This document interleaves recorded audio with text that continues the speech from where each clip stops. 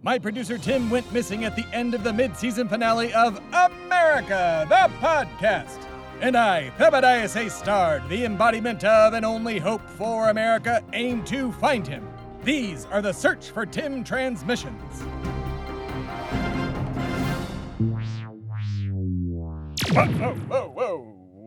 Whoa, wow. I have not been transported that fast before. Wow. So the Martians can't help me find Tim, but they can zap me back to my house in Austin. All right. Well, hello, America. It's me, Thebe Stard, the embodiment of and only hope for America. And for you, it's been a week. For me, the most important part in all of this, it has been about 2 seconds. I have just come from the planet Mars, where I met with the Undersecretary of the Martian government, who told me that they cannot, in fact, help me find Tim, that they have no technology, despite being aliens that are millions of years old and have taken refuge inside the Olympus Mons volcano, somehow do not have the technology to find my producer Tim. America, I'm at a loss. I don't really know what to do.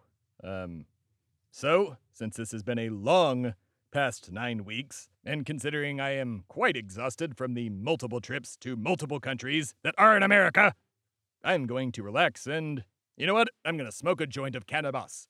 That way I can relax with some sticky icky, maybe watch some cartoons. Very, very into the new Animaniacs.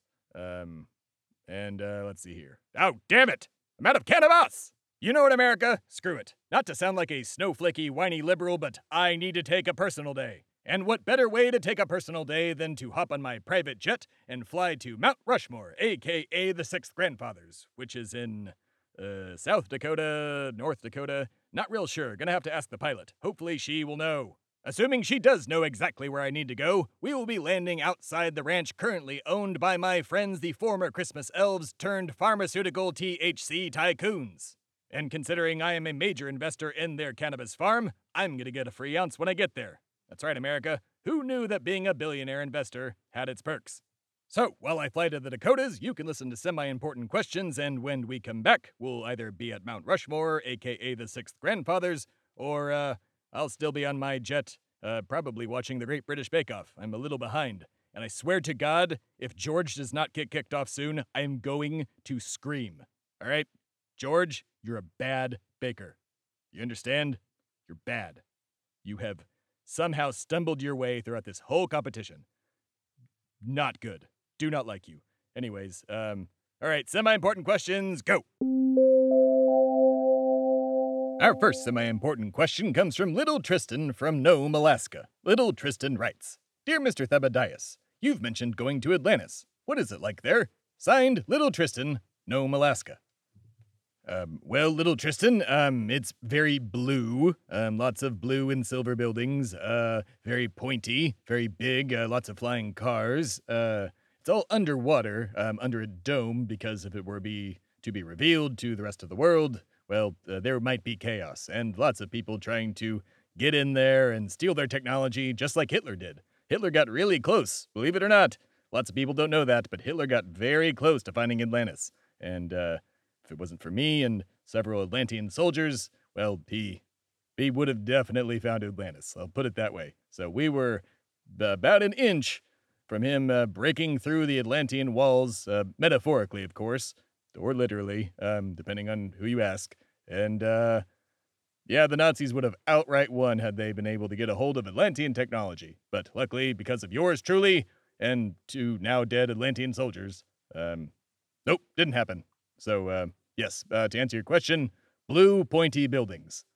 Also, dolphins talk. Next question. Our next semi-important question comes from Little Christopher from Santa Fe, New Mexico. Little Christopher writes, Dear Mr. Thebadias, what makes someone a patriot? Signed, Little Christopher, Santa Fe, New Mexico. Well, Little Christopher, there are currently 2 schools of thought on this in America. The first and most obvious and preferable one being to serve your country in some way, whether it be in the military or something like AmeriCorps, or even in the government, whether it be at the local, state, or federal level. By doing so, you are serving the people in a very thankless job and making this country great.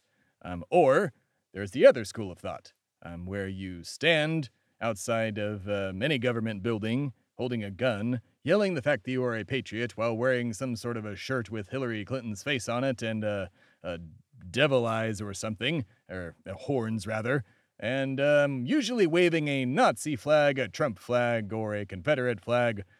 Basically, those flags are all one and the same at this point, but nonetheless, they do differentiate the certain people types that are there. So yes, that is one school of thought, not a preferable one, and one I strongly discourage, and I would argue does not make you a patriot whatsoever. But considering 30% of the country thinks it does, well, that's a school of thought, to put it plainly. So, that said, QAnon supporters are terrorist sympathizers. Unrelated to the rest of the question, just thought I'd say it. Next. On my very last semi-important question of these Search for Tim transmissions, we have a question from Little Andrew from Euless, Texas. Little Andrew writes, Dear Mr. Thebadias, are you really going to go through all of American history in these next few seasons? Signed, Little Andrew, Euless, Texas. Well, Little Andrew, to put it simply, like I always do, and, well, sometimes don't, yes. To put it simply, yes, I am going to go through every single decade of American history that I lived through, which was all of them, if you haven't caught that by now. Every single decade that I served as the embodiment of and only hope for America. And we will end right before my very important show starts in 2017. That's right. I'm going to even tell you how I got Donald Trump elected, which, again, very sorry about that. Please stop sending hate mail and death threats. You can't kill me anyways. So, stop trying. I've been shot 8 times since this began. By liberals, no less. Well, liberals in Vermont. They have a lot of guns there. And they were not happy with me. I think one of them might have been a certain old Jewish senator. It wasn't. It wasn't him at all. He's a good friend. I love you, Bernie. Should have been president. I made sure that didn't happen, though. Sorry about that again, America. This has been Semi-Important Questions. And we're back from Semi-Important Questions, and, well, I'm on my jet, and I just finished Great British Bake Off and have finally caught up, and am, while devastated that Jurgen was kicked off, quite glad that George finally got kicked off as well. So, just ridiculous. I mean, he was so bad, right? Like, so bad. All right. I digress. Hey, pilot, we almost there? Oh, she has the door closed. Oh, wait, I have one of these TVs. Oh, yes, we are almost there. All right, well, while we go to commercial, hopefully the time will pass, and we'll be outside my cannabis ranch. We'll be right back. It's America, the podcast!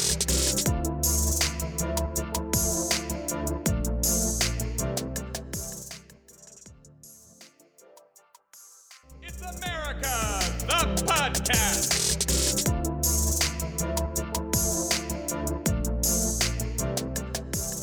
And we're back, America, and I am outside the ranch here in the Dakotas, and, we're looking for any elven person. Hello there. Oh, who might you be? I'm Craiglin Dickory-Doo. What's your name?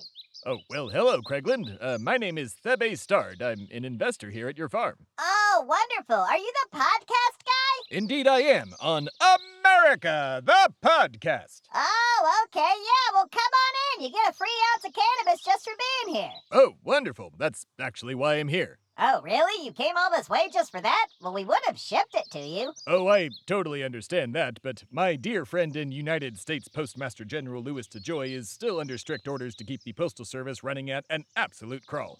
I'm just kind of here on a personal day because I've been having trouble finding my producer, Tim. Oh, well, where did he go? Well, long story long, I have a certain ability that allows me to tell a story from my past and transport me and the person I am with back there. And while I was being transformed into the embodiment of and only hope for America on July 4th, 1776, Tim was sort of sucked into some other dimension of time and space, and I have not been able to get him back ever since. I've been from, Stonehenge to Russia and Mars, Israel, everywhere, and I don't know what else to do other than sit, relax, and smoke a joint while I think it over.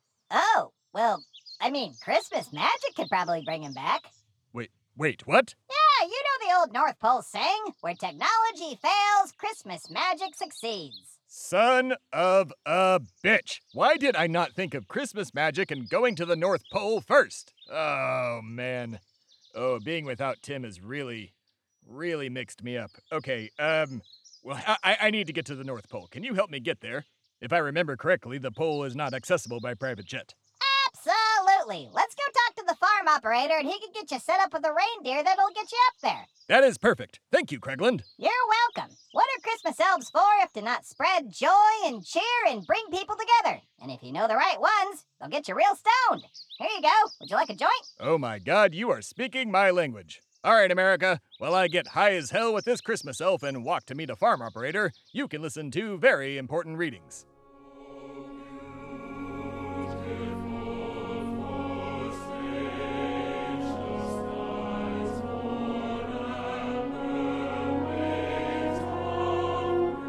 On today's very important reading, the very final very important reading of the Search for Tim transmissions here on America, the podcast.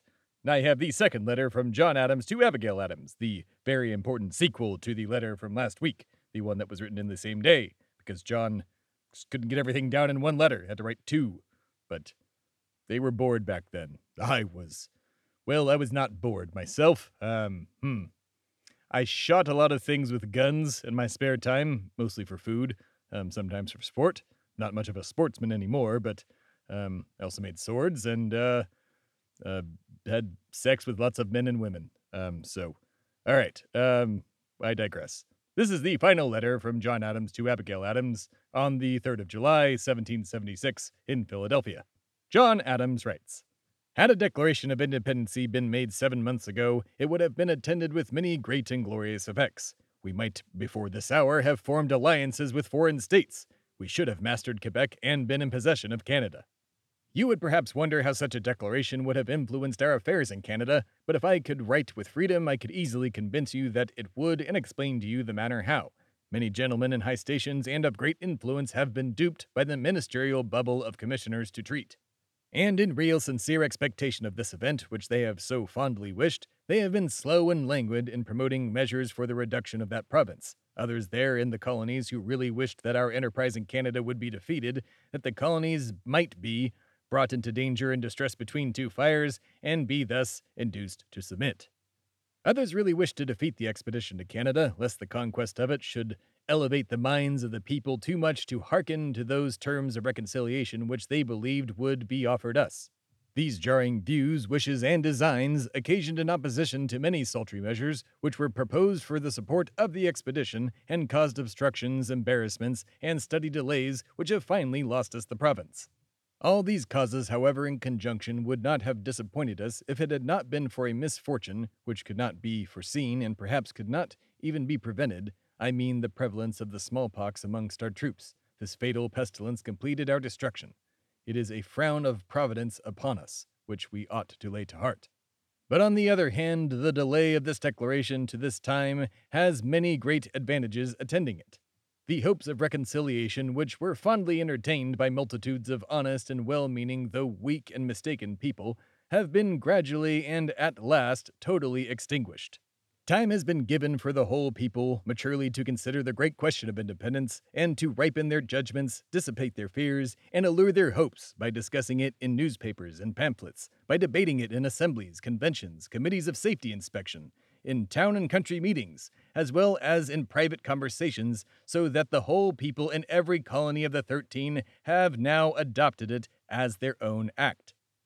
This will cement the Union and avoid those heats and perhaps convulsions which might have been occasioned by such a declaration 6 months ago. But the day is past. The 2nd day of July, 1776, will be the most memorable epoch in the history of America. I am apt to believe that it will be celebrated by succeeding generations as the great anniversary festival. It ought to be commemorated as the day of deliverance by solemn acts of devotion to God Almighty. It ought to be solemnized with pomp and parade, with shoes, games, sports, guns, bells, bonfires, and illuminations from one end of this continent to the other from this time forward forevermore. You will think me transported with enthusiasm, but I am not. I am well aware of the toil and blood and treasure that it will cost us to maintain this declaration and support and defend these states. Yet through all the gloom, I can see the rays of ravishing light and glory. I can see that the end is more than worth all the means, and that posterity will triumph in that day's transaction, even although we should rue it, which I trust in God we shall not. End of very important reading. And there you have it, America. The second letter from John Adams to Abigail Adams, dated July 3, 1776. And as a reminder, I read these two letters as a way to humanize Mr. Adams and Mrs. Abigail Adams. I wanted to show that human beings, well, unlike myself, I'm an immortal deity at this point, but back then, human beings founded this country. Human beings fought for independence. Whether they were right or wrong is up for history to decide. But people had genuine fears. People had genuine concerns and genuine passions and beliefs that what they were doing were right. And here we are today, 240 plus years later. America is still standing, for now. And it will serve us better if we serve it, whether we are serving publicly or just through our vote. Please vote, America. Please vote for the future and progression of America itself. Without you, the American people, there is no America.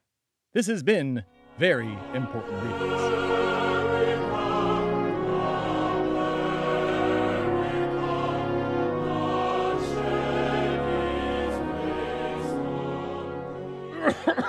And we're back, America. Excuse me. Sorry about that. Just finishing off that last bit of that roach. And let's see, I'm getting set up with a reindeer. The farm operator is saddling me up on, what's this reindeer's name? Oh, his name's Nathan. Huh. Nathan is a strange name for a Christmas reindeer. Is it any stranger than Dasher, Dancer, or Nixon? Wait a minute. Isn't it Vixen with a V? Oh, no. Vixen was replaced by his son, Nixon. Vixen himself died in 1993. Oh, my God. Was it some sort of Christmas accident? No, colon cancer, believe it or not. Oh boy. That was way more real than I wanted it to be. Yeah, colon cancer gets the best of us. Get your colonoscopies, folks. Indeed. Quick follow-up question. Is Nixon named after... Yep, Richard Nixon. Vixen was a lifelong Republican, so, you know. Oh, that makes sense. There was always a V reindeer on several GOP donor lists that I would come across and never understood what that was, so that makes sense. Speaking of reindeer, is mine saddled up? I'd like to get going. Oh, should be. Hey, Jay! Jay, how's that saddle coming? 5 minutes. Farm operator says 5 minutes. Very good. All right, well, then let's go to commercial, and when we come back, well, hopefully I'll be getting on a reindeer to fly to the North Pole. All right, we'll be right back. It's America, the podcast.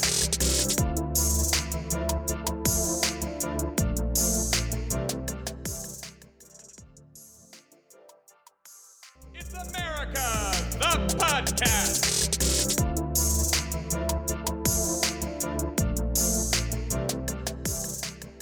And we're back, America, and I am here next to Nathan the reindeer. Hello, Nathan. He doesn't have ticks, does he? Nathan doesn't have ticks. I washed them myself. And who might you be? Jared Kushner, farm operator. What's it to ya? Okay, well, for one, while I'm sure my audience wants me to unpack your very particular name, I just do not have time for this. 2, I'm one of your major investors, so maybe lose the attitude. And 3, I believe I was owed an ounce of cannabis on top of borrowing this reindeer. Oh, yeah, here you go. Sour diesel okay? Absolutely. You read my mind, little elf. All right, America, I have my ounce of cannabis in hand, am saddled upon the reindeer Nathan, and am ready for my next adventure, which, due to context, I believe is the next episode of America, the podcast, the War on Christmas Spectacular, Volume 5? Are we in 5? Yeah, I think you're on 5. That's right, the War on Christmas Volume 5, The Search for Spock, except that it's Tim.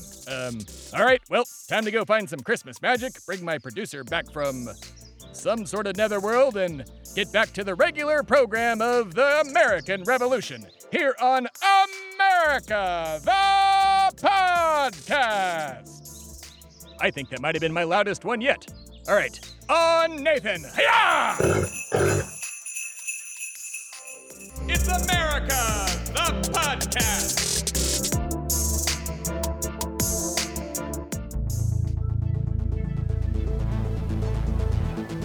This has been a production of Shui Media, all rights reserved. For more information, please visit shuimedia.com.